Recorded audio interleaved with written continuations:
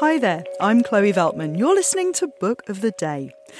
Author Alia Bilal's volume of short stories, Temple Folk, explores the Black Muslim experience, specifically from the viewpoint of characters looking back at their time as members of the Nation of Islam. The author's debut collection also couches this complex set of experiences within the larger framework of the spiritual practices of African Americans as a whole. In an interview with NPR's Scott Detrow, Bilal talks about the fact that the few stories told about Black Muslims in this country tend to focus on men. Women characters flow through her collection. Here's Scott Detrow. This message comes from NPR sponsor Noom. Noom's first ever cookbook, The Noom Kitchen, helps you build new habits for a healthier lifestyle. Check out The Noom Kitchen for 100 healthy and delicious recipes to promote better living. Available to buy now wherever books are sold. This message comes from NPR sponsor BritBox. Discover powerful new series like Three Little Birds and BAFTA-winning drama Time, starring Bella Ramsey, Tamara Lawrence, and Jodie Whittaker. Stream the best of British TV only on BritBox. Start a free trial at BritBox.com.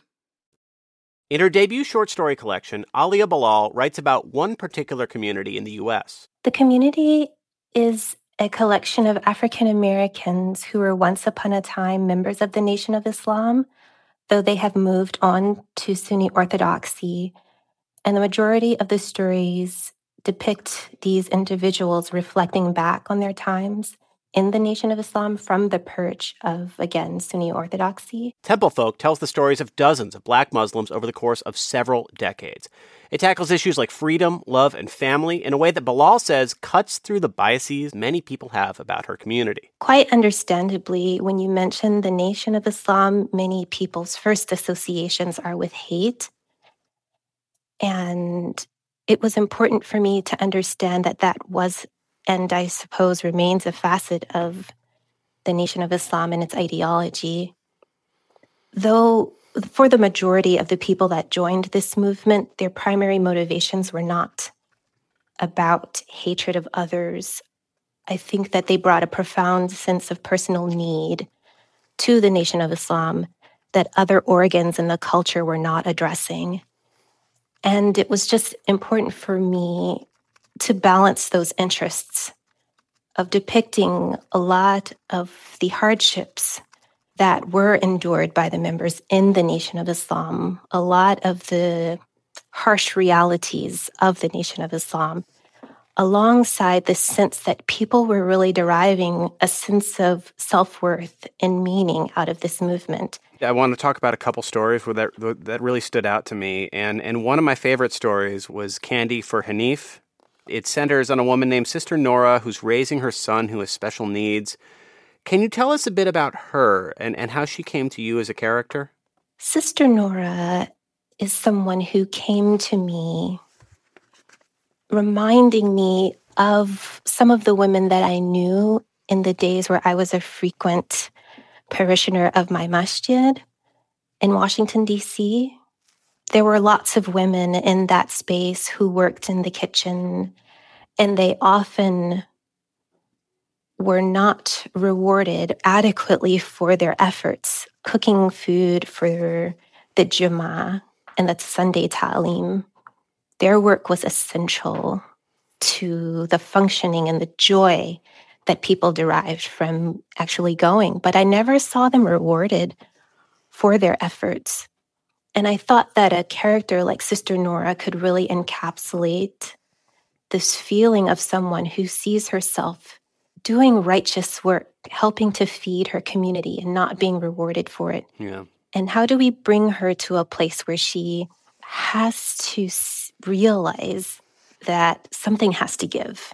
You know, I can no longer bear the weight of this. Yeah. And so that's Candy for Hanif in a nutshell. And in the story, they are being recognized and rewarded, and that experience kind of leads to this epiphany for her. And I think as you talk about that, it jumps out to me that even if these women aren't being fully acknowledged for the work they do, they find a community with each other, and all of them have real deep needs for community in their lives. Nora is taking care of her son, and another woman she works with takes care of her husband, and it feels like they're at home in this setting with each other, even if they're not being recognized by the broader community. That's right. I mean, in the few stories that do get told about African Americans in the United States, African American Muslims, that is, they tend to feature the experiences of men. And I wanted to take some time to really focus on the realities that African American women face in our communities. And those realities are sometimes wonderful and sometimes they're just not. And this story really encapsulates that feeling of being in a place where you're not fully appreciated. And in your own way, how do you protest? How do you protest the lack of appreciation? Yeah. Another story that I really liked was Janaza. It's about two childhood classmates who reconnect at the funeral of an old teacher. But it's also more broadly about one man coming to terms with his marriage and his life choices and the big differences between his life inside this Muslim community and the life that he made for himself outside of that Muslim community. Can you tell us a bit about what inspired this story?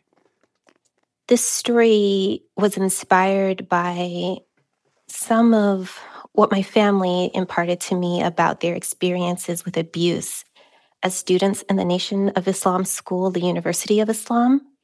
I wanted to spell out for the reader this complex mix of emotions that comes with acknowledging the ways that these movements harm their followers, but also acknowledging that while there was a negative impact, there was some positive intent.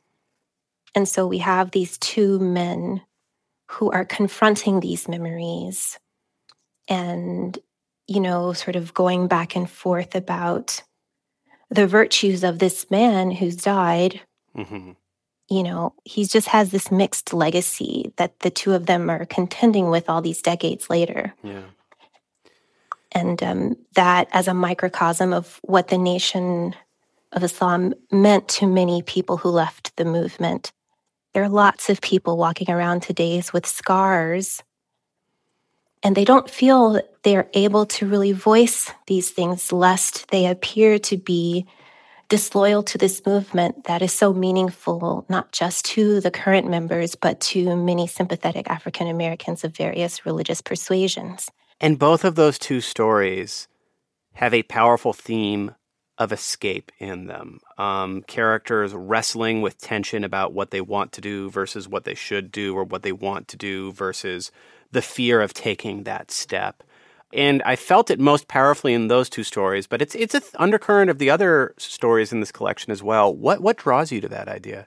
Well, that idea really comes to the thesis behind the book, where I'm really asking questions not just of the Black Muslim experience, but wondering how it fits into this larger story of African American religion.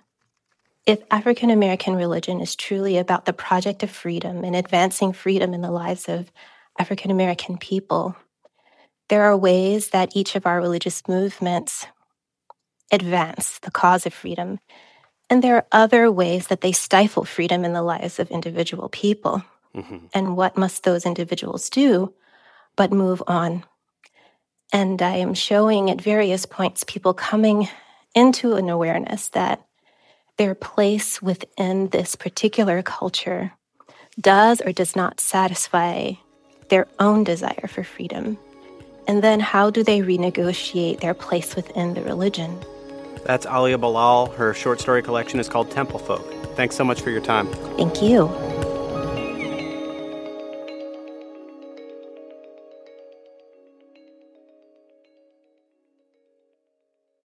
This message comes from NPR sponsor BetterHelp. When you're carrying around a lot of stress, therapy is a safe space to get it off your chest. If you're considering therapy, give BetterHelp a try at betterhelp.com/NPR to get 10% off your first month.